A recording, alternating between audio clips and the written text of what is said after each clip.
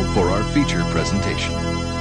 If there's anything we've ever done that I'm particularly proud of, I would have to say that the perpetuation of the greatness of the Raiders, to take a professional football team and give it a distinct characteristic that's different from all others.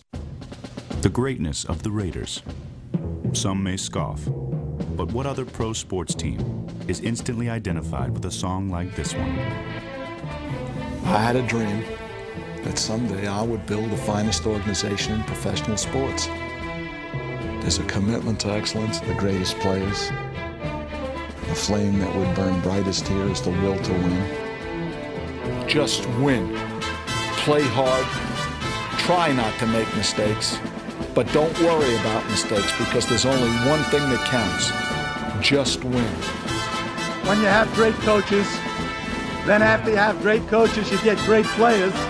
You have a great organization, and you tell them one thing. Just win, baby. Welcome to another edition of Q&A with your boy Q and myself, Joe Arrigo, on the Silver and Black Pride Podcast Network, powered by SB Nation. Big show today. We're going to talk to you about rookies that are finally signing with the Raiders. We got big news. 2 first-rounders and a second-rounder signed with the Raiders. We'll tell you who, as well as why is the national media ripping the Raiders. We're going to talk about the Bleacher Report article, as well as CBS Sports prediction of the Raiders. We're also going to talk to you about Hard Knocks. In fact, Q, let's start with that. The Raiders last week were announced as the team that HBO has picked to be on Hard Knocks. And I was somewhat surprised, if I'm going to be honest, because I thought they would wait a year, only because the move to Vegas, you can have them in Reno and then checking the progress of the stadium out down in Vegas and the new facility in Henderson, the headquarters. You can check the progress of that. But then again, when you flip it, the last season in Oakland may be more compelling than the actual move, because quite frankly, there's nothing to do in Reno. They're not going to be in Vegas physically. So it makes more sense to be in the last season of Oakland, to be in the Bay Area, and to really see what this team is about. And quite frankly, I don't think there's more of a team prepared for Hard Knocks than the Raiders, considering you have Mayock and Gruden, both TV guys. You have a quarterback and a receiver that are much maligned going into this offseason and now coming into this season, with Carr being the guy that most fans and most pundits think that is in his last year if he doesn't perform well. AB with all the drama from Pittsburgh coming over and the social media backlash. And then you have all the rookies coming in and the mixture of guys like Vontaze Burfict and Richie Incognito. And you have that aspect of it as well. I think the Raiders are tailor-made for this, as much as I didn't want to admit it. And starting in August, we're going to see just what it takes to be a Raider, in Mark Davis's words. There's no doubt about it. I mean, there's absolutely no doubt about it. I was one of those guys that was 100% against it. I didn't want the Raiders to have any parts of being on Hard Knocks in 2019. I just wanted them to go ahead and focus on getting better, being a better team, going out there and getting all these new parts and figuring out how each one of these guys work, try to gel in training camp, try to gel in preseason, and then lead up to the regular season when everything matters. But for every reason that you just pointed out is why the Raiders are on Hard Knocks in 2019. It makes all the sense in the world. And look, there was a shot. It would have made sense as well if they didn't go on it in 2019 and waited till 2020. But I mean, there's a small shot. I mean, look, there's always a worst to first team. And I'm not saying that the Raiders are going to go out there and be that worst to first team. But just say that they do happen to go from the bottom of the barrel in the AFC West to all of a sudden somehow squeaking into the playoffs, then they can decline it. They could decline being on Hard Knocks. So that was a shot that the league, the HBO, they just didn't want to take that. And again, all the reasons that you mentioned, all the storylines, Antonio Brown, Vontaze Burfict, Derek Carr, Richie Incognito, all the rookies that the Raiders have, John Gruden in year 2, Mike Mayock in year 1 as a GM. I mean, again, the storylines about the last year in Oakland. What do you have to do when you're trying to navigate between two areas? Because, look, you're preparing for a season in Oakland, but at the same time, you're building your crib in Vegas. And so you still have to monitor these kind of things. It's not like you just show up and say, oh, it's done. We're going to show up and walk in and do our thing. I mean, there's a lot of things that have to be navigated, not only with the team, but also the players, because they have to prepare for the future as well. So there's so many storylines. It makes all the sense in the world. And I thought it could be a distraction. I mean, and who knows? Maybe it is a distraction, but I had a dude text me, man, my guy, Brother Marquise in the 305. He's out of Miami. He texted me and said, Q, bottom line, if the Raiders cannot get over the distraction that is the cameras from Hard Knocks, then they're not going to be able to beat Patrick Mahomes. And that's all I needed to hear. Once he said that, I was like, you know what? That's the best point ever. If you can't get over a camera, you're not going to get over number 15. Well, it's funny he says that because over the weekend, the Raiders had a softball game in Summerlin at the new ballpark where the Las Vegas Aviators, the Oakland A AAA team, is located. And Kalen, who obviously does Spitting Silver and Black with Anaya, Kalen was there, and he actually interviewed Josh Jacobs, the only remaining first-round pick yet to be signed. And Jacobs said, you know, he was kind of surprised that they were chosen for Hard Knocks. And Kalen asked, you know, what are you going to do with your check? And he goes, you know what? The first house I'm going to buy is here in Vegas. I'm actually not going to spend any bit of my signing bonus money and my check money. I'm spending all my endorsement money while I'm in Oakland. Because when I come here, I want to be able to have enough bread so I can buy my first house and kind of live in the area I want to live. And I thought that was wise. And I think, in fact, I know Raiders officials have talk to players and their families about that, giving them areas to live, giving them, here's a nice area you can live in, here's some areas, here's where this is. And they've actually told their personnel department as well, from people that work in the front office all the way down to people who are coming with them that work on the lower levels of the team. Here's areas we're going to be at. Here's some cool areas for you guys to live that's affordable. And this has been going on for a couple of years now. So it's not as if the Raiders haven't been planning this. So I agree with Marquise from that aspect, where if you can't handle the lights of Hard Knocks, then how can you not only handle Patrick Mahomes, but how are you going to be able to handle Las Vegas, where there are distractions? But I will say the same distractions are in Vegas that you have in L.A., New York, Miami, New Orleans, Chicago, Philadelphia, Miami, all over the place. Yeah, Miami, it's really Miami, in New Orleans in particular. Mm-hmm. So you still have distractions all over the place. I don't think that's something the Raiders should worry about too much. But I think the part for me that I'm most interested in seeing is the dynamic between Carr and Gruden and then how that affects the rest of the offense. I want to see how Gruden and Carr interact along with Olsen, and I want to see how Carr interacts with Brown and Williams and the rest of the receivers and the rest of the offense and the offensive line. I want to see how Incognito blends with that offensive line and Tom Cable. Those are the things that intrigue me.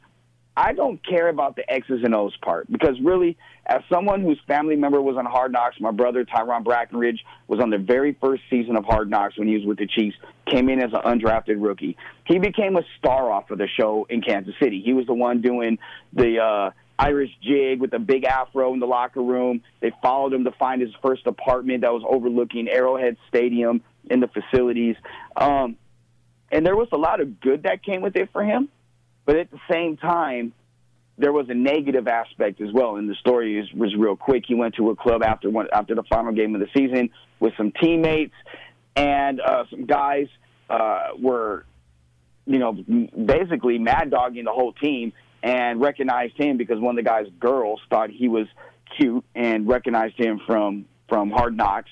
And as he's sitting there at the bar, he's walking over and he's like, man, these guys look like they're about to fight somebody. I want to see who they're going to throw him with. And at the end of the day, they approached him. They get into a fight. They all get escorted out. He goes to his car. The guy walks up behind him, puts a gun to his head, and tells him to get on his knees. And he told him, no, you're going to have to kill me. And that's on my mama. And what ends up happening is the guy stands him up, turns around, pistol whips him, and breaks his jaw. He had to have emergency surgery that night. And thankfully, he's all right. He had a 5.5-year NFL career, another 5.5 years in Canada, where he won a Grey Cup, and now he's the defensive back coach for the third straight season in Toronto. But that celebrity came from Hard Knocks. I wonder who's going to be the guy, who's going to be the Tyrone Brackenridge, who's going to be the guy that becomes the star of Hard Knocks. That's not the name you, me, or Raider Nation is accustomed to hearing. Yeah, that's always there's always one. There's always at least one guy that's going to pop up, and a lot of the fans are going to fall in love with him, or there's going to be a guy who pops up, and everyone's going to say, oh, no, oh no, how did he make the 53-man roster? Remember him at Hard Knocks? Remember how terrible he was? There's always one of those cases, and I'm not saying it from experience. I'm just saying it because I've heard, because too many people have told me that there's always that guy that stands out, or there's that guy that stands out in a negative way. And so we're going to get a very good insight into what's going on with the Raiders as they're getting along with each other and trying to gel as a unit again, like you mentioned, with Derek Carr and all the new weapons that he has around him. Antonio Brown, this is one of the things I'm interested in seeing, is Antonio Brown and his insane work ethic that he has. I don't know if you saw that video that the Raiders put out the other day with him mic'd up, but he just goes hard in the paint when he's practicing. And I love that, because if you display that work ethic at the age that he's at, with the accolades he already has, with the skins on the wall that he already has, if he's going out there and busting it like that, that's going to make a young rookie that has absolutely nothing, that's still, wet behind the ears. He's going to have to go in there and say, oh, well, if AB's doing it, I got to be on my A game. I better do that. Oh, AB's sticking around and getting some extra reps on the jugs machine? Yeah, I better do that too. It's almost a peer pressure type thing that you have to do it, because if it's good enough for him, and he's been in the league, he's already made it, he's already got a name, he's a top 3 wide receiver in the league. Yeah, if I'm a new dude, if I'm a rookie, if I'm Hunter Renfrow, I'm on the jugs with AB. I'm basically sitting here, I can outlast him. Even if I can't, I got to go out there and do that. So that's what I'm excited about. I think his work ethic that he displays is going to rub off on not only the young dudes, but guys like Tyrell Williams, who have been in the league, and they have performed, but haven't performed yet at the level that they want to, and say, okay, this is how he got here. This is what I'm going to do the same thing. I think this is just going to rub off on everyone on this roster, really, in general. I'm very excited about the moves that they're making. Correct me if I'm wrong, you've never watched Hard Knocks. Never, ever watched it. I saw like a couple bits and pieces that somebody sent to me off of YouTube, off of Cleveland last year. There was a player that was on the Browns, Corey Coleman. He used to go to Baylor, and so they said, oh, you got to watch this. This is a Baylor guy. You got to check it out. So I did for ESPN Central Texas, so I knew what I was talking about. Like, it's almost a responsibility. But no, I've never paid attention to Hard Knocks at all. So as a responsibility, as something that I would be irresponsible if I didn't watch, I'll definitely be tuned in to see what they're doing as far as the Raiders go. Well, that would also mean you may be watching yourself, since we're going to be at training camp this year. So there's always that side of it, too. There you go. Well, maybe somebody will see me that's a big-timer and say, man, I need to have that dude on my side. I need to have that dude on my roster. Well, you brought up Tyrell Williams, and I want to segue into this. Bleacher Report came out with an article, I believe it was today. An article listed Tyrell Williams as the most overpaid receiver in the NFL. I can see where they're going with this. They're basing a lot of it on potential versus production. He was productive as a number 2 receiver, even a number 3 receiver with the Chargers. At the same token, this is a guy that has speed, size, leaping ability, and is the ideal fit opposite of Antonio Brown. You could make the argument, and I know Nick Hamilton did on Twitter today, and you can hear Nick's show with Scott Winter, the Silver and Black Turf, right here on the SB Nation podcast network powered by Silver and Black Pride. I know I screwed that up, but I don't care at this point. But he brought up the point that he thinks the Raiders arguably has the most talented and the best wide receiver group in the AFC West. I actually agree with him on that. And for someone that people call the Raider hater, and that's Nick Hamilton, where Nick just gives perspective and he doesn't follow his heart. He gives you, a view from the outside, and he's not going to sugarcoat it. I actually agree with him. There's no better receiver in the AFC West than Antonio Brown. Nope. There's no better number 2 receiver in the AFC West than Tyrell Williams. You can maybe make the case for Mike Williams, his former teammate with the Chargers, but he hasn't proven it. Stay healthy. He hasn't proven it yet. Yeah, exactly. Then your number 3. You're going to have a guy like Hunter Renfrow. You still have Ryan Grant. You got Doss, that's the young rookie who I think is going to make the team and have significant playing time this year. Yeah, I mean, you have five or six guys. You also have Dwayne Harris still that is one of the best punt returners in the game, and when the ball's in his hand, he's electric. You actually have a very, very talented group of receivers for the first time in Derek Carr's career, and this could be a year that his numbers explode because of the group that he has around him.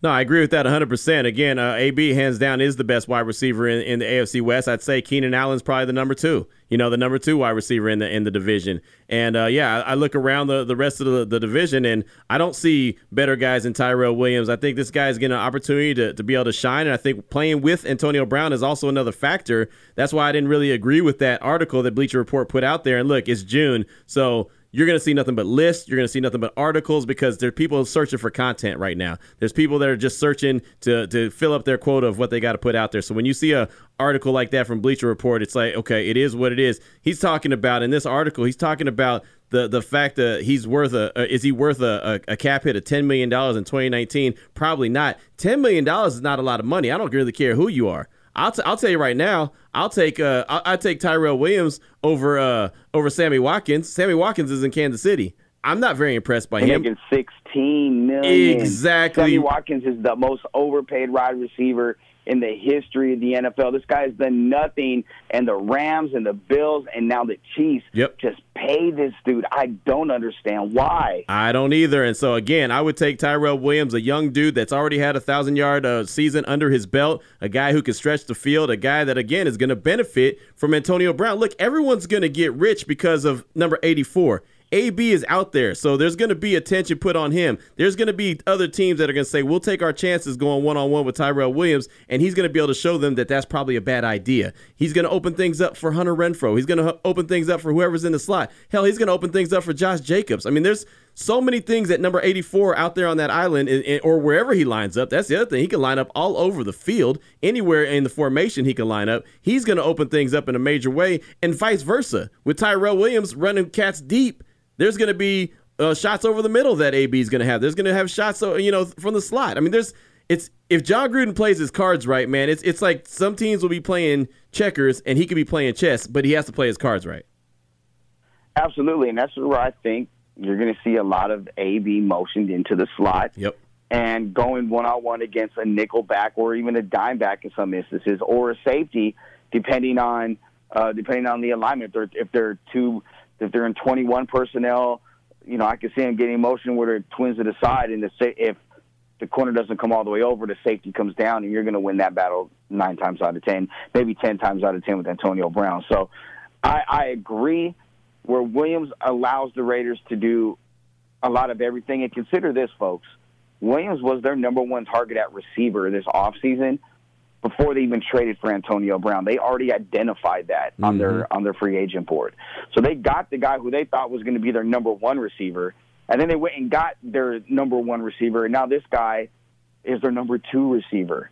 Like that to me is mind-blowing, just the way they attacked this offseason again. I know you got to give kudos to Mayock and Gruden, especially if it all pans out the way Raider Nation hopes that it does. But Q, you tell me about a CBS report that came out today.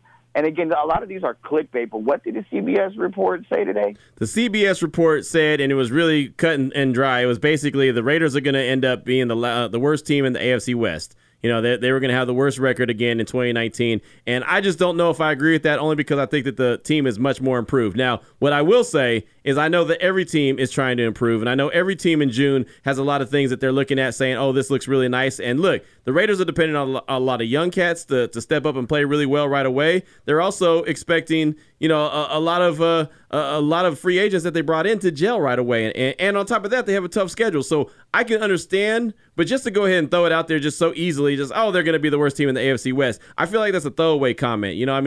Come with some real concrete reasons why they're going to be so bad, especially when you look at the rest of the division. That's the thing. It's like you could say that the Raiders are going to be bad, but why are you telling me that the Broncos are going to be so much better? Why, I think that the Chargers and the Chiefs have the opportunity to probably be the best 2 teams in the division, but I still think that the Raiders and the Broncos will have a puncher's chance with the division as well, especially if they get off to a hot start. Did Lock and 4 write it? Probably.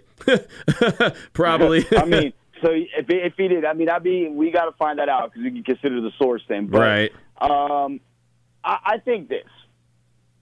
Mahomes is not going to throw for $5,000 and 50 tuggies. Like, that's not going to happen this year.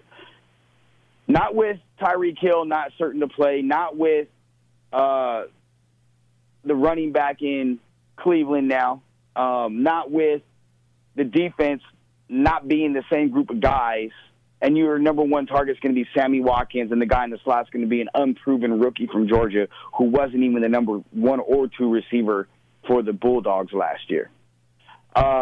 In terms of the Chargers, man, their defense is so damn good. Like, honestly, that is the best defense in the division. Is Rivers going to have the type of year he had last year, or when is Father Time and the injury bug going to catch up to Phillip Rivers? Right. Can Melvin Gordon stay healthy?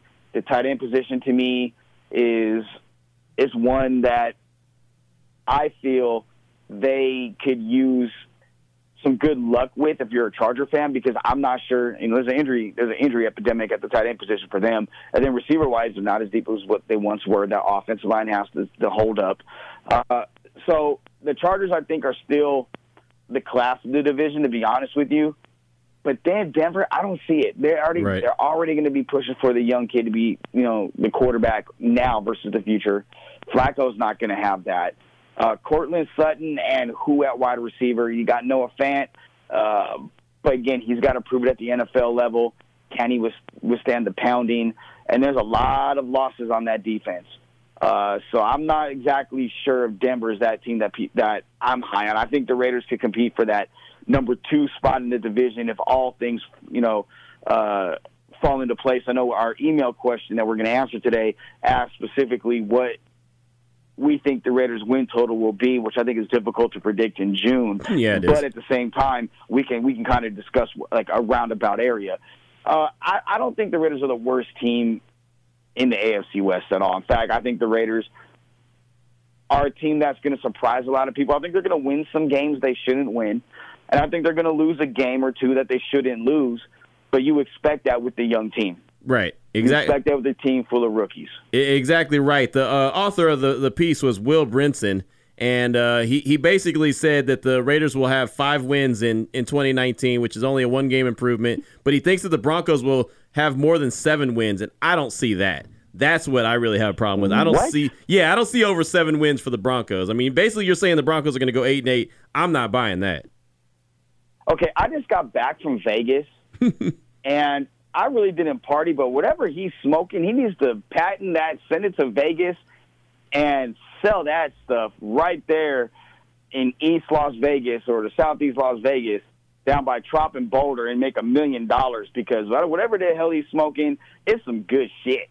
Yeah, no, it really is, man. That's a tough one for me to swallow right there, man. A tough pill for me to swallow. I'll tell you, I feel like the Raiders, I can say this with confidence, and not just because I'm a Raider fan, but just me being straight up honest about it. I feel like the Raiders are the most improved team in the division. I mean, I really do. I think top to bottom, they've improved the roster in a major way, and they have a lot more talent than they had in 2018. Again, all these other teams that already had talent, they're going to continue to try to tweak their roster and improve it as well with draft, free agency, and obviously they're going to get the best 53 players they can get out of training camp, and preseason and stuff like that. So there's going to be a lot of work that all the teams are going to put in. But for a team that's made so much improvements, it's hard for me to dismiss them and say, oh, they're just going to win 5 games in 2019. Look, I got to let this thing play out. I mean, there's a way that it could happen where they could be really bad because they do have a tough schedule, and maybe they get off to a slow start, and how that thing could snowball, man.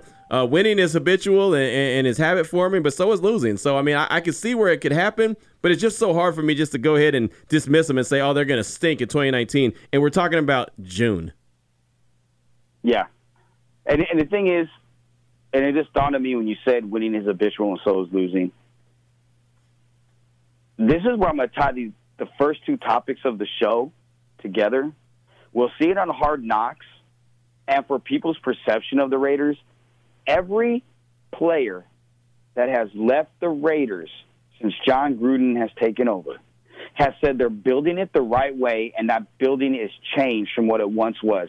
Any player to a man that's been there for more than a couple years, that has been there with Del Rio or Allen, they flat out said that they're building it the right way, that they're going to turn this thing around.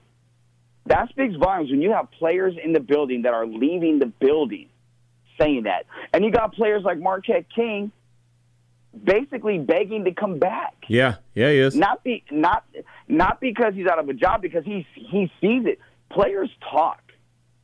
And I've talked to some players.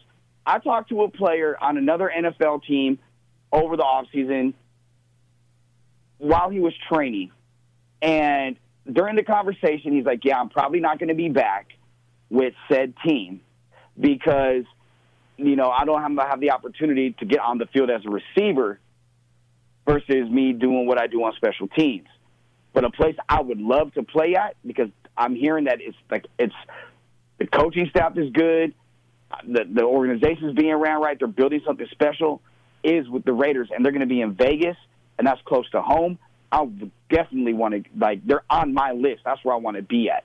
This is from a guy in the NFL who's had a pretty good career, a pretty high pick, early day 3 pick. So, he's taken early in the 4th round. This is what this guy said. And I sat back and was like, I found that interesting. Okay. I found, and he doesn't play with a scrub quarterback either. He plays with one of the best. And I was kind of taken back by that. Wow, really, you said that, huh? Okay. And so I'm kind of keeping an eye on what he does, because he's a guy that could push for someone else's job next year if that's a good fit. But players around the league talk. Right. And that's the words that they have is, hey, look, Raiders are doing it the right way right now. This is a spot that we really need to be at. And I can't blame them, in part because of what's being said. But, Q, I told you a minute ago I was in Vegas for doing some business for a week and a half. I went back home, and now I'm back on the road. So one of the days that I had all my meetings in the evening, I went down to the Raider store where you get the Raider Stadium preview store. Oh yeah. Is it the Welcome store or whatever? It is the preview. The Welcome. Yeah, it's the preview store. I forget what it's called. Yeah, but basically, it's for the people that buy season tickets or have season tickets. They can go in there and they take you in a special room. Mm-hmm. Okay.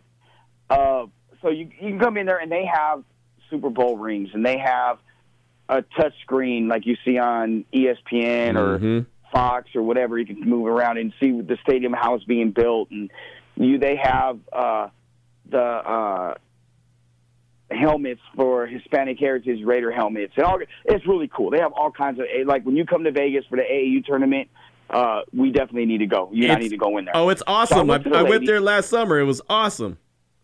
Okay, did you go? Okay, so when I walked in there, I didn't get help right away. I kind of walked around, and I went to the front desk, and I said, hey, I'm Joe Arrigo. I broke the story for them coming here. I'm with the media. I told her what, I do and run the SB Nation Raider Podcast Network, do stuff with my other entities that I work with. And she gets on message with her messenger. She's messaging her messenger. And she goes, oh, yes, you're on the list that whatever you want to see for me to go ahead and give you a personal tour. Nice. I said, cool. So I go into the back, and the first room they take me into the back is where they have the model of the stadium. Right. And that thing is badass. Okay, first of all, I have pictures. I'm gonna put them up. Probably, I'll put them up on Twitter when I put out the podcast. When the guys download, you probably see the pictures already. Mm-hmm. I'll text you them, Q. So the model is really cool, and there's 2,500 parking spots around the stadium, and the Raiders have actually bought out, just so everybody knows, a variety of businesses around the area. They're going to turn into parking lots, so you can park there. Right. And there will be a tram that will take them. And then Elon Musk at the Las Vegas Convention Center just announced that he's going to build an underground tram that will take you from the Las Vegas Convention Center all the way to Mandalay Bay, and you can take the air bridge across. Nice. And you'll get there in 5 minutes, which is amazing. But that's not what I'm about to tell you guys. I actually have some exclusive news that they didn't tell me there. I got from another person, a big-time source of mine, involved with the Raiders in the stadium. First thing is this. What I did learn there is they have these new seats in between the owners' boxes because you combine owner's box for $10 million with a $500,000 yearly fee. And that's the same box Mark Davis will have and other people that want to spend this money for the owner's boxes. And I think they're all sold out already. And then you have the regular luxury boxes that are like 2 rows beneath it. But in the middle, and that separates them, is this new thing called the luge. The luge is the same seats, bucket seats, in the owner's boxes that you have there in this open air with, a beer holder or a soda holder. And then beneath it, you have LCD screens, so you have the NFL Network and Red Zone or whatever games you want playing, Sunday Ticket and Red Zone on in front of you while you watch the game. Okay. Literally right in front of you. Right. And I didn't get the price for those. I wouldn't either. I would love that. That right there interests me more than a luxury box, to be honest with you, because I can go to a game if I'm not covering it, watch. Let's say Green Bay's playing, and I want to watch my squad play. I can watch the game there while watching the Raider game. Dude, I'm in heaven. Right. Okay. The other thing is, I was told. Now you remember how they said they're adding a club seats behind one of the end zones? Yeah. Oh yeah. Okay, what I was told, and I don't know if this hasn't been reported yet, that's actually going to be a pool day club during games. That'd be disgusting, and I mean disgusting in a good way. Yes, it's the first of its kind that behind there is going to be basically a day club where I don't know if the DJ is going to be playing or not because that's obviously distracting the game, but you'll have a pool with seats. It's going to be basically a day club while the games are being played on Sundays. And I also wonder if they're going to keep that there for UNLV when they play their games as well. And then the Las Vegas will obviously will probably be there too. So that to me was mind-blowing. A day club at an NFL stadium while the game is playing. Bikinis, pool, football, liquor. Doesn't get better than that. That's a bachelor's dream. Yeah, it is. That's a party waiting to happen, man. That sounds awesome. That sounds like a hell of an event. I know that there's baseball stadiums. I think it's Tropicana up in Miami that has the pool out there that people are chilling out there watching the games and everything. And yeah, man, that'd be Arizona? awesome. Yeah, Arizona. That's right. That would be awesome. That would be absolutely amazing to have that out there in Vegas. That would be a ton of fun, and it might be a little distracting if you're trying to cover the game and actually watch it professionally. Not professionally, but as a professional, where you're not really having all that fun. I might kind of wander off from the press box or wherever I'm at to where the party's at because that's just who I am. Brother, the person who told me this, tongue-in-cheek, said, I told the Raiders that they can cancel my box and my seats, and I'll just give me a pass so I can be in there every game. Right. And started to laugh. And I said, well, being that, I have to cover the games, I have to cover it from different angles. That may be an angle I cover it from the day pool. Mm-hmm. So that is something that I'm interested in seeing. I mean, it's about a year away from being completed, and from what I've been told, I actually spoke to Tommy White from 872 Laborers not too long ago. Tommy assured me, and Tommy has never told me non-truth, that it will be completed on time, on which I believe is July 31st, 2020. Yep. So this is June 18th as we record this. So just about a year and a couple weeks away from it being completed. And driving by it, man, that thing is getting thrown up. In fact, I was there the same day Mark Davis and Roger Goodell were on site. Mark was giving Roger the tour of the stadium, getting them all up to date. And that was the day before they announced the Raiders are going on Hard Knocks. That's awesome. That really is cool, man. That's going to be really a lot of fun. Anticipation is high. I've been kind of keeping tracks on the stadium and the whereabouts and how's things going as well. I've checked in a couple times with Mick Akers from the Las Vegas Review-Journal, and he's kind of kept me up to date on what's going on. And a little hiccup here, a little hiccup there, but nothing to be too upset or too worried about. Nothing that's going to delay them too much. Just you know how things go. Every once in a while, there's a little small defect and it has to be sent back or whatever. So a couple things have happened here and there, but nothing to be alarmed about. And like you said, it's right on track to open up on time. July 31st, 2020 is the official date it's supposed to be ready by, and I have no doubt that it's going to get done. The ones that are constructing it, the group that's constructing it, have never missed their opening date. Of course, that's according to them, but that's what I'm hearing. So that's all good. Well, yeah, and I want to point out a couple things. One, I think they're called a tryst. It came down yesterday. They got it back up today. Yeah.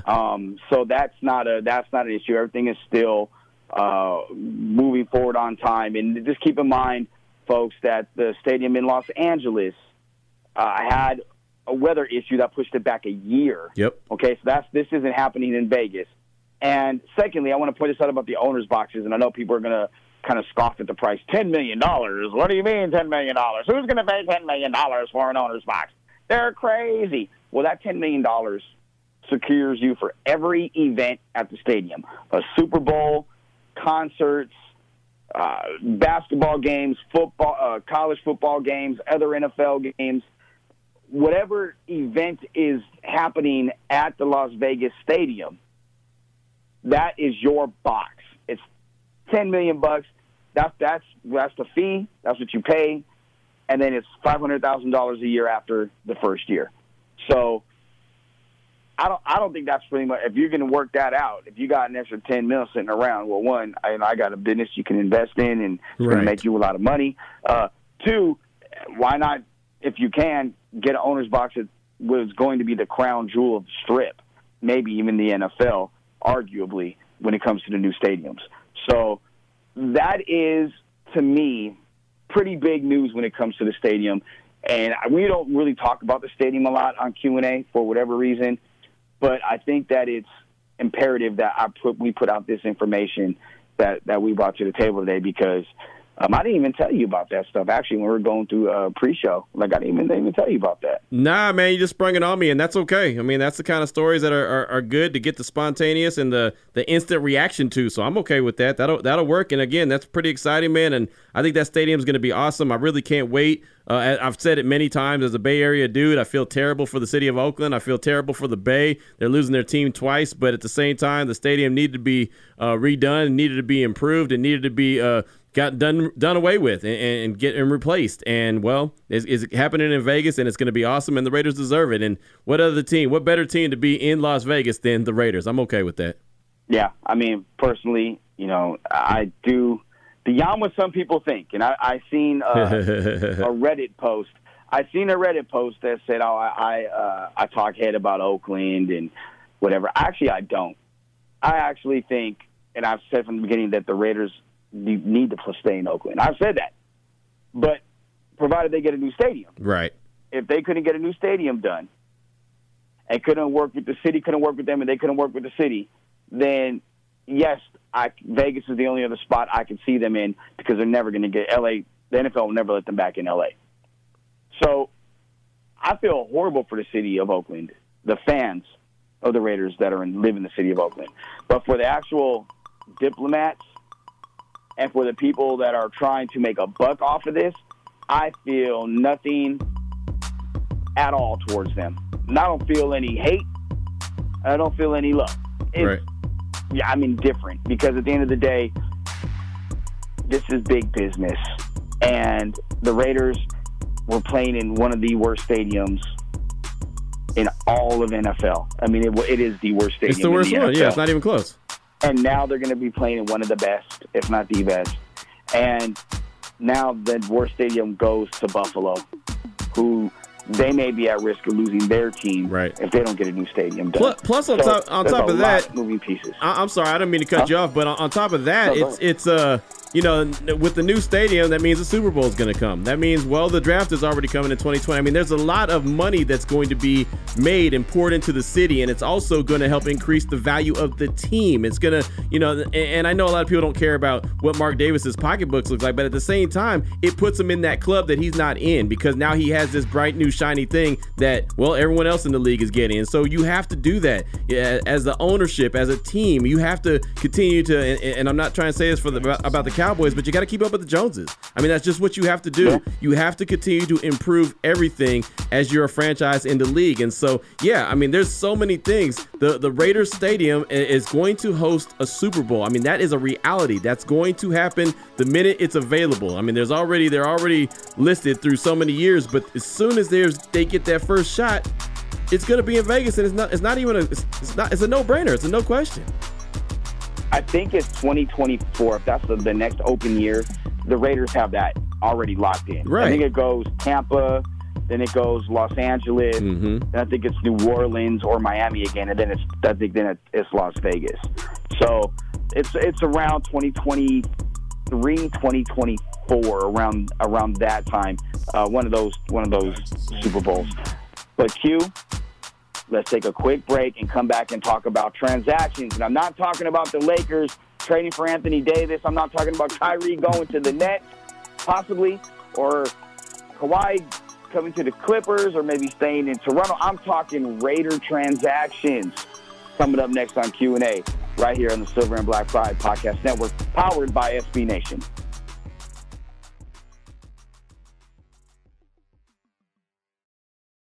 Welcome back to Q&A with your boy Q and myself, Joe Arrigo, on the Silver and Black Pride Podcast Network, powered by SB Nation. Q, you did some digging while we took the break, and 2025 is the next available Super Bowl, correct? Yeah, 2025, because 2020, the next Super Bowl, is in South Florida at the Hard Rock Stadium. That'll be Super Bowl 54. 2021, it's going to be in Tampa, so it's still in the state of Florida at Raymond James Stadium. That'll be Super Bowl 55. 2022 goes to the state of California, Los Angeles, LA Stadium, Super Bowl 56. And then 2023, I'm not real fond of this one, but Glendale, University of Phoenix Stadium, Super Bowl 57. Yeah. And 2024 is one of my favorites, New Orleans, the Mercedes-Benz Superdome, Super Bowl 58. I'm all for it being in New Orleans. I'm good for that. So 2025, that'll obviously be Super Bowl 59. That's when it'll be in Las Vegas.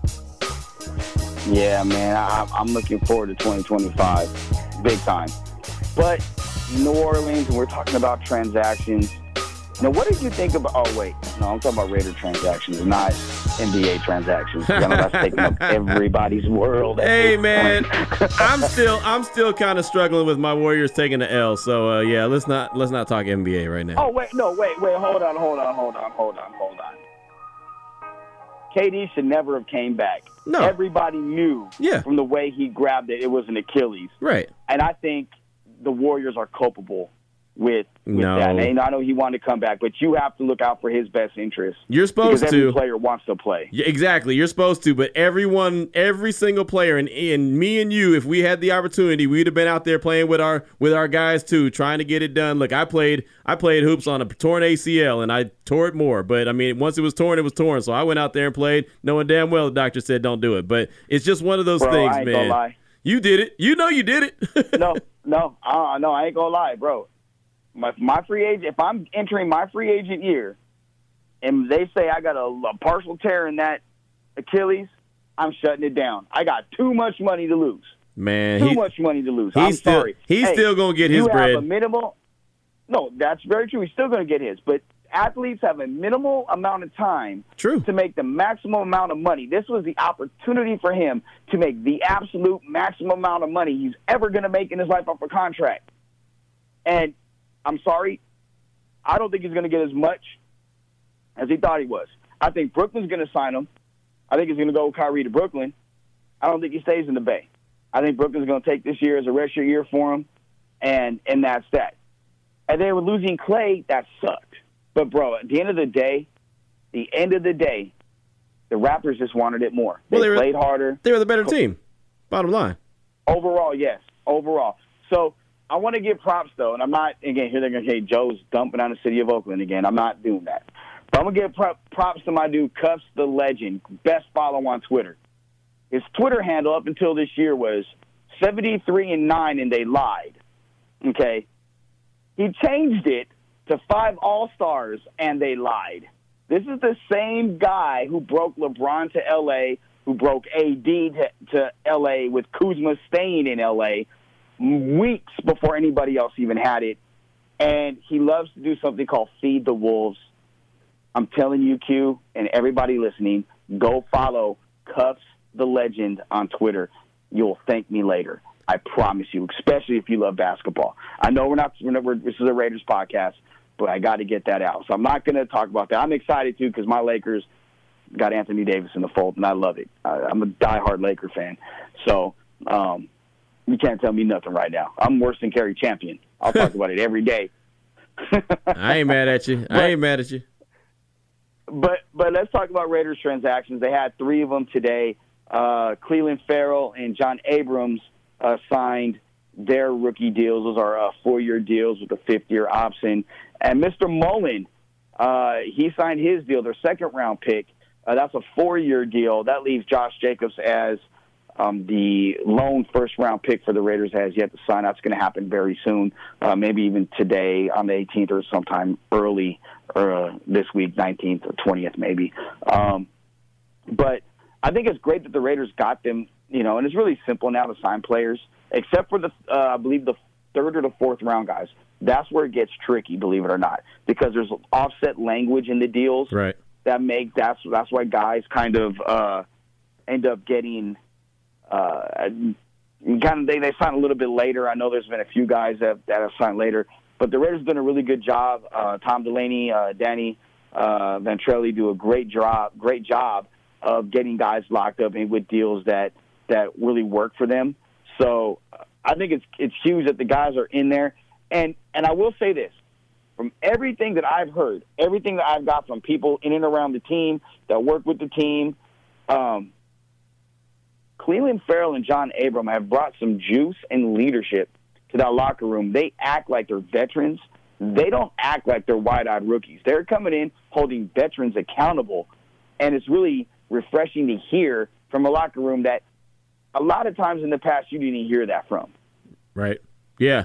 No, the thing about it is, it's funny, man, talking about Ferrell, that's one of the things Mike Mayock said about him is that when they were doing the research on him and deciding if he was going to be their guy, even though a lot of people were upset about it, and I was even shocked when they took him at number 4, he said that one of the main things was every single player to a T on that Clemson team said, yeah, this is a great player. Yeah, that's a great player. Yeah, he's a great player. But the leader of all of them is that guy over there, number 99, which was Clelin Ferrell. That was the guy who they all identified as the leader of the pack. He's the one that makes us go. He's the one that makes sure that everything is in line. He's the leader. So not surprising to hear that all of a sudden he's already showing that leadership skill in the locker room, even though he is a rookie. And Jonathan Abram, I mean, when you look at that dude and you listen to that dude, I mean, he walks like a Raider. He talks like a Raider.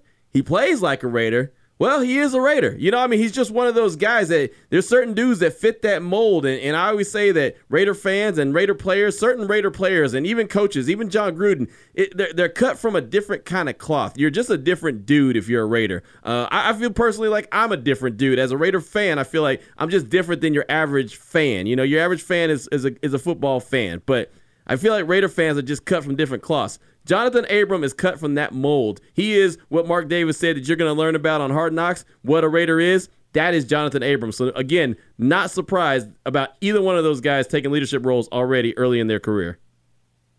And I think it's big that Mullen signed in there. I really think that he's a guy that at the end of the day can come in, make an impact early on and compete for some major minutes. And that secondary is absolutely loaded.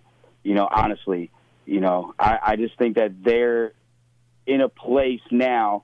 I think they're in a place now that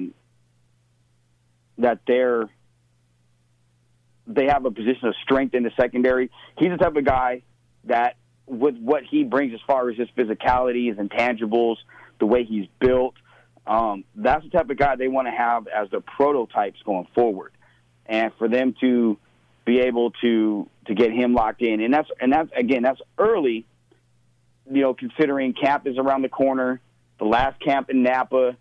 This is a guy that they definitely want to get as many reps as possible to get him on the field. Unlike Jacobs, who they kind of want to limit the reps because I think they're going to rely a lot more on him as the season goes on. Yeah, he's going to be a guy who's going to get a lot of early burn. But going back to Mullen, man, that's a guy who's going to push Daryl Worley for playing time. I mean, he really is. Worley is a heck of a player, and in 2018, he had his moments where he shined, and he had his moments where he wasn't so good. Well, Mullen, I mean, the only thing he did is go his whole college career without giving up a touchdown. His whole collegiate career, he went without giving up a touchdown and limited everyone to about 60% passer rating, 60.1, I believe, passer rating when they were throwing his direction. So, again, I'm not saying that that's going to translate to the NFL and he's going to be a shutdown dude immediately, but he has the potential. He has the ability. And so if he can get in there, like you mentioned, early, get a lot of reps, which obviously he's going to because training camp's not till July, later July, and it's mid-June, a little bit after mid-June, and he's already signed. So he's going to be there locked and loaded when it's time to get everything started. And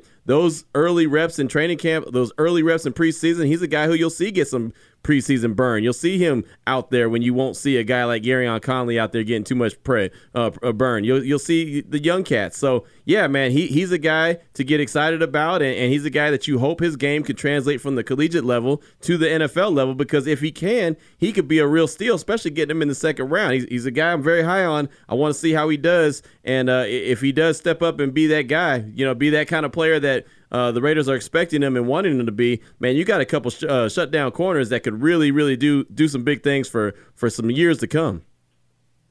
Absolutely. And in today's NFL, that's what you need. But somebody else in the secondary that has gotten a lot of praise from the Raiders recently is Carl Joseph. Mm-hmm. He's another guy that's taken a leadership role, and they really like what he's done this offseason, what he's doing in the offseason program.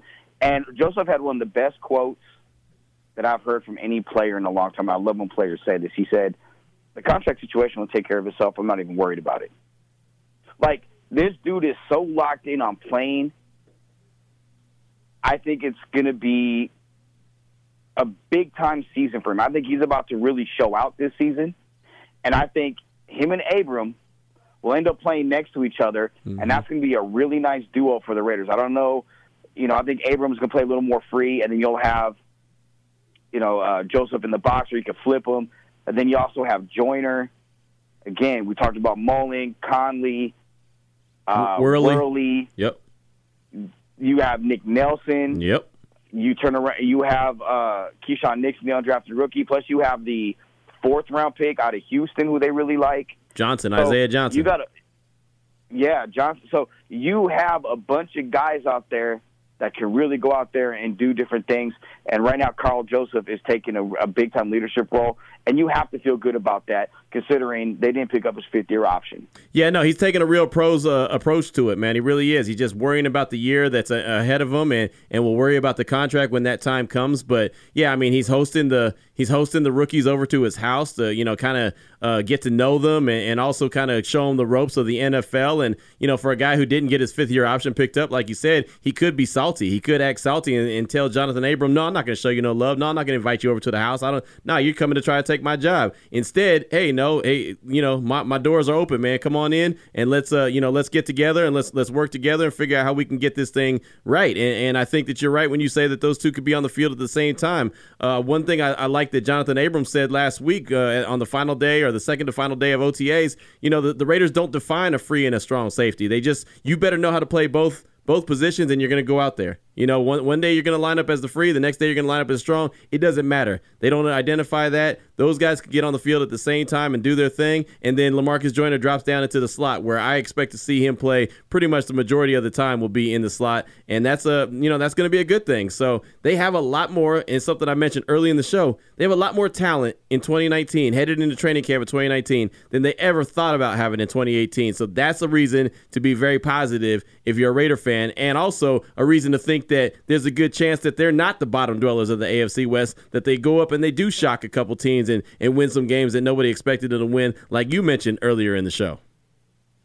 What do you think about them going to Canada and playing in Winnipeg for the third preseason game? I don't even care. I mean, I don't even care. I know there's some Raider fans in Canada that are pumped up about it, but since it's a preseason game, I'm not really worried about it. If you think about it, man, they're playing in 3 countries in 2019. They're actually playing in 3 countries. They're obviously playing in the USA, they're playing in Canada, and they're playing overseas in London. So that's pretty crazy. But since it's the preseason game, not really worried about it. It is the 3rd preseason game, so you get to see a little bit more of the team, but whatever, it is what it is. They weren't going to play they weren't going to pay the city of Oakland more money than they had to. They're already paying for 7 home games in 2019, and they're playing for one preseason game, and the other preseason game is up in Canada. So they were going to get out of there with the least amount of money spent, given all the circumstances that are going on. I'm just glad that for the majority of the 2019 season, the home games will be at the Oakland Coliseum outside of the one that's going to be played in London. I was kind of disappointed that the game wasn't going to be played in Saskatchewan if it was going to be played in Canada or Toronto. I think both places, Toronto selfishly, I would go and I'd go see my brother because I plan on going up there sometime in August and spending a week or so with my brother up there during his season. I haven't got a chance to do that since he's been a coach. But Saskatchewan is a very passionate football town. Mosaic Stadium, I know well. My brother played there. In fact, when they opened it up, he won the Grey Cup for the Riders there that year. They opened up the stadium. And it is a phenomenal stadium. It's beautiful. But Canadian stadiums are a little bit different than American football stadiums. But overall, I thought it was going to Saskatchewan. In fact, there was a big-time reporter up there that covered the Saskatchewan Roughriders, Rod. I forget his last name. Skips my brain right now. But Rod was saying how he heard it was coming up there. So I checked with the Raiders, and they're like, no, nothing's for certain. We can't comment right now. And I thought, oh, okay, it's happening because they're not going to comment. They never comment on stuff like that, but it ended up not happening. They couldn't get it lined up with the Riders season. But overall, I don't mind it as well. It's a preseason game. Preseason games are for teams to make money, for coaches to evaluate guys who they are unsure that's going to be on the roster. And it's to kind of like give the fans like their first hit of a drug. Like if you're a drug addict, and you don't do drugs for a while, that first time you get that little bit and you're like, ooh, yeah, yeah, okay, give me some more. And you're like Pookie with crack, and all of a sudden it's calling me. And then all of a sudden NFL season's here, and then you got quit cold turkey after the Super Bowl. That's what the preseason is to me. I only look for one thing: who didn't get hurt. Right. Because that's the only thing I care about is what guy gets hurt, because you're always going to have 3 or 4 guys, throughout the NFL that's going to go down and win the preseason and miss the entire season.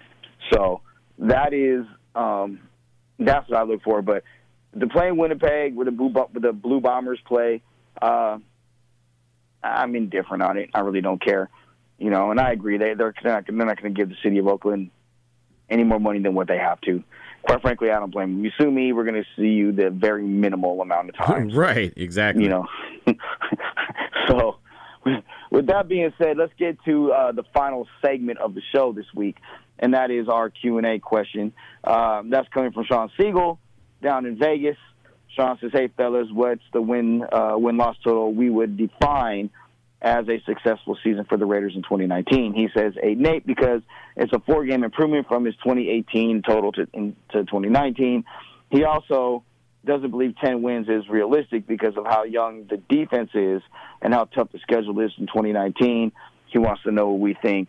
Q, you go ahead and go first. Well, it's a good question, man. It's a really good question. It's something that a lot of people have been wondering, a lot of people have been asking, and you have to take into consideration a lot of things. And Sean, he brought that up. He said the schedule. He said the young guys on defense. Obviously you have to wonder how that offense is going to gel. And again, it's just. You're going to be away from the Coliseum for a long time. You're going overseas to London. And it's funny, man, I was calling it adversity, like having to deal with adversity. And someone not checked me, but just said, well, it's more of a challenge than it is adversity. And I said, okay, well, that's fair. I'll use that word. So they have a lot of challenges. So that I say all that to tell you that I'm going to start using the word challenges. They have a lot of challenges for 2019 to get to where they want to be. Again, I just said a little while ago, they're probably the most improved team in the AFC West.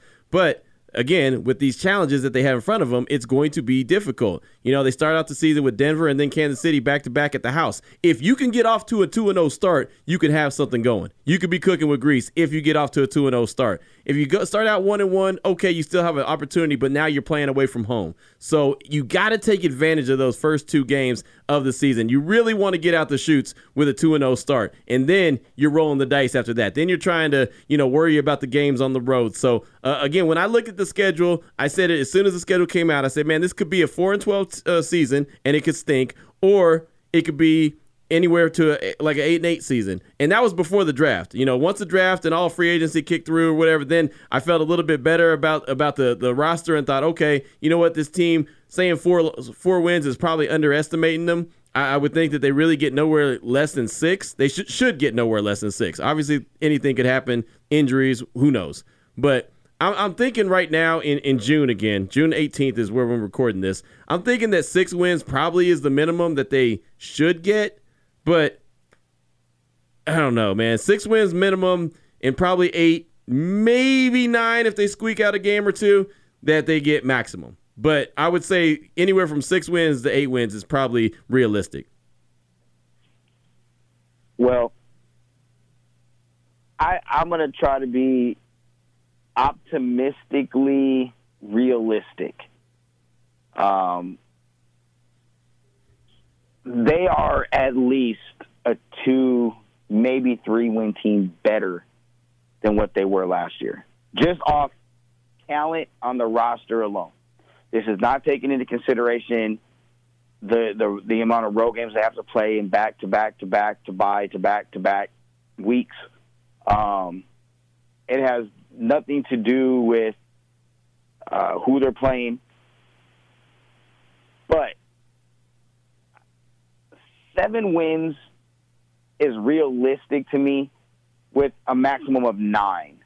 I think they sweep Denver, and I think they get the Chargers once, and I could see them getting the Chiefs once. That's 4 wins right there.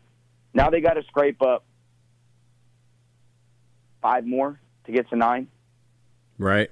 And, not having the schedule. Hold on, I'll put the schedule in front of me right now, as a matter of fact. If I'm going to look at the schedule, thanks to the new Raider app, I think they beat the Broncos. Chiefs, I think it's 50-50. I think they beat the Vikings. I think the Colts in 50-50. Minnesota. You think they beat Minnesota in Minnesota? Yes, I do, because the Vikings, to me, the Raiders match up well against them. The Raiders have corners. The Vikings have 2 receivers.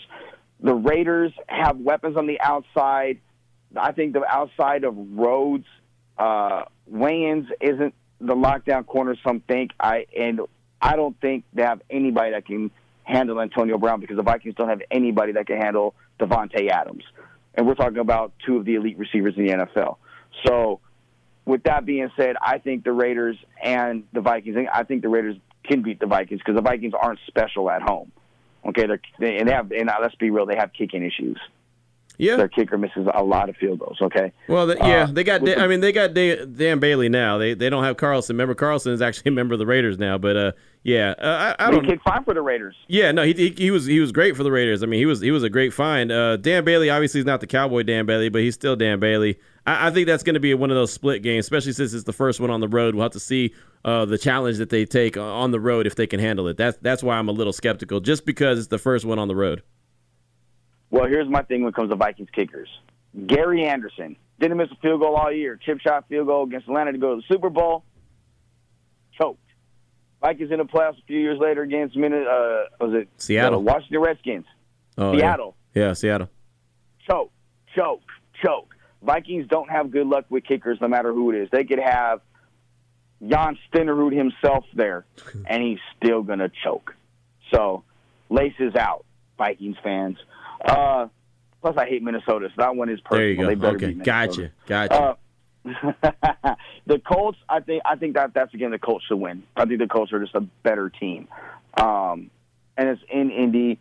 The Bears in London. That's a game in London. But here's the thing: I'm not a believer in Trubisky, and the NFL has a year now of really looking at and dissecting the Bears' offense for the first time. I think the Bears are going to take a huge step back. I think losing Fangio was huge. I like the Raiders in London, believe it or not. I don't think they beat Green Bay. I actually think the Houston game, which you'll probably be at, I assume, was going to be a coin flip. I'll be there. I think they beat the Lions. The Chargers, I think that's 50-50. It's at home. I'll give him a dub. That's at home. Okay, and it's was it a Thursday night game too? Thursday night. Yep. Then they get their mini bye. Then they stay at home and they have the Bengals. They should beat the Bengals. Yep. I'll go on record as they should beat the Jets. Yep. I think it's 50-50 with the Chiefs. Yeah, in Kansas City, Week 13, depending on the weather. December 1st, Derek Carr doesn't play that well in the cold.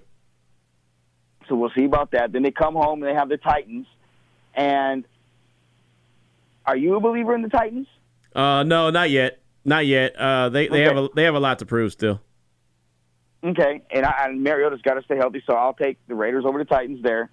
They get the Jags in what is going to be the last home game in Oakland. And because of that, even though I think the Jags are a better team, even though I'm not sure about Foles, the quarterback for them, defensively, the Jags are ridiculous. I'll take the Raiders in the final home game in Oakland, just like they magically beat Denver last year. Yeah, hey, man, they're not losing that last game. There ain't no magic about it. They ain't losing that last game in Oakland. Every time they've had their almost last game, if you remember a couple seasons ago when everyone thought it was the last game against the Chargers, when it was Charles Woodson's last game, that was a Thursday night. Yep. That was a win. I mean, against Denver on Monday night, that was a win. This one's going to be a win. Oh, by the way, I'll be at it too. So, yeah, it's definitely going to be a win. That may be one I go to as well. And I was going to piss off a lot of the stay in Oakland people, but I don't care. The Raiders and Chargers in L.A., again, that's a coin flip. And then I like the Raiders the last game of the year against Denver. So that's 1, 2, 3, 4, 5, 6, 7, 8. I got them with a high of 9 wins if all goes well. Okay, well, I was close then. I said 6-10 and 8-8. Yeah, that's about right. It's about I think we're all in the same ballpark. I think we're anywhere from 6-8 to 9-7. Yeah, I don't know about Mel Kiper's 10 win and winning the division, but you know what? Stranger things have happened. No doubt about it. So, Q, that's it for this week, brother. We got another quick show. Just about an hour long. We want to thank you guys for listening. I implore you, if you haven't already, check out Spittin' Silver and Black with Anaya and Kaylin on the Silver and Black Pride Podcast Network, powered by SB Nation. Kaylin has his exclusive interview with Josh Jacobs on there, which he caught him at the Las Vegas Aviators new ballpark, where the Raiders actually played the Golden Knights, the NHL team in Las Vegas, for charity, where over $135,000 was raised for charity over the weekend. And then Nick Hamilton and Scott Winter, they had a really good debate on Hard Knocks, but Nick actually had a really good sound clip of Phillip Rivers on Silver and Black Turf this past week that was downloaded a couple of days ago, so go ahead and check that out as well.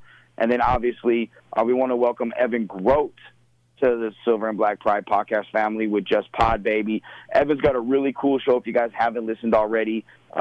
Really excited to have Evan work with us and be a part of the family. He's got a lot of good things lined up for you guys. Really excited about what he brings to the network. And then obviously you're listening to Q&A. We appreciate you guys listening to us. So we really thank you from the bottom of our hearts. You guys have helped us grow so much since we've come aboard and really started putting our 10 toes down into this podcast network. So Q, man, I appreciate your time, brother, getting you out of here early so you can go home and not watch regular TV, but maybe watch some sports. Oh yeah, hey man, that's I'm in the studio right now at the radio station. Let's pull the curtain back a little bit. I'm watching a baseball game on TV at the same time so I can keep up with the score. That's what I do. Did you watch the College World Series at all? Yes, watch it during my radio show. Man, I love the College World Series. Like I think it's one of the best things ever. I love the Softball World Series as well. Yeah. But I just can't watch regular season college baseball games. It is so monotonous. Well, who you got winning the College World Series? I don't even know. I don't even care. I just want to see good baseball, and that's what you get from the College World Series. And obviously being in Central Texas, I'm looking at the Texas team so I could talk about them. And Texas Tech stayed alive the other night after knocking off Arkansas. That was a good game. I feel bad for Auburn for the way that they lost the other day. I think they lost earlier today as well, too. I think they took 2 L's now, and I think they're out. But Auburn had a chance to win the other day. And the third baseman, and hell, you were a baseball player, so you know. Third baseman, all he had to do was tag the runner when he was crossing his face, and he didn't. And then he triple hopped and then threw the ball to first base and just airmailed it. And, well, then Mississippi State ended up going on to winning that game. You know, in baseball, you can't give someone an extra out. That's what you cannot do in baseball. You cannot give a team an extra out. If you do, they're going to capitalize every time. And that's exactly what Mississippi State did. And that's why Auburn's out. And that's what happened to Tech the other day against, I forget who they played. Oh, Michigan. And they had to come back out of the loser bracket, so they're still playing. But, yeah, man, it's college baseball. The World Series is a lot of fun. I haven't seen the scores today, but the team that I was really pulling for was Florida State because this is their manager's final season as skipper of the school. He's the all-time winningest baseball coach in college baseball history, and he has zero World Series wins. Like, he has yet to win a World Series. So I'm low-key pulling for them, and he's a guy that coached Deion Sanders. You named J.D. Drew, Bryce Drew. Some of the guys that were high picks and some of the most famous baseball players in the world, and he has yet to win a College World Series, and then this is his final season. I think it's 33 years, I believe, something like that. So I'm really hoping. He's a hell of a coach. I'm really hoping they can pull it up. Yeah, he's a hell of a coach. Florida State plays on Wednesday, and Auburn and Louisville. Actually, Louisville is up 4-1. The game got suspended because of rain, and Mississippi State and Vanderbilt never got to play because of rain today too. So yeah, Wednesday is going to be a locked and loaded day of a lot of college baseball as long as the weather permits. Well, I would probably watch some, but because it is Jaleesa's birthday, her birthday is on Juneteenth. So happy birthday, Jalisa, when you listen to this, because she will listen to this. She's going to be 21 again. And so I don't know if I'm going to be watching a lot of baseball, even though Jalisa is the type of chick. I got a good woman, man. She's the type of chick that will cuddle up with you in the air conditioning because it's hot as hell right now where I'm at. I know it's hot as hell where you are, too. Yep. And let the game play and just sit there and drink a beer with you and watch the game. So I got a good one. Like, she's cool. She's good with all that. And then sit there and debate you about NBA, NFL, baseball, everything. Like, it's crazy. So happy birthday, baby. I love you. I'm very blessed to have you in my life. So, I got a cupcake a little bit, fellas. We all have to do it for our significant others. Don't act like you don't do it either. It's a little more publicly right here. So that being said, on behalf of your boy Q, I'm Joe Arrigo. This is Q&A. You're listening to the Silver and Black Pride Podcast Network, powered by SB Nation. We thank you for listening. We'll talk to you again next week.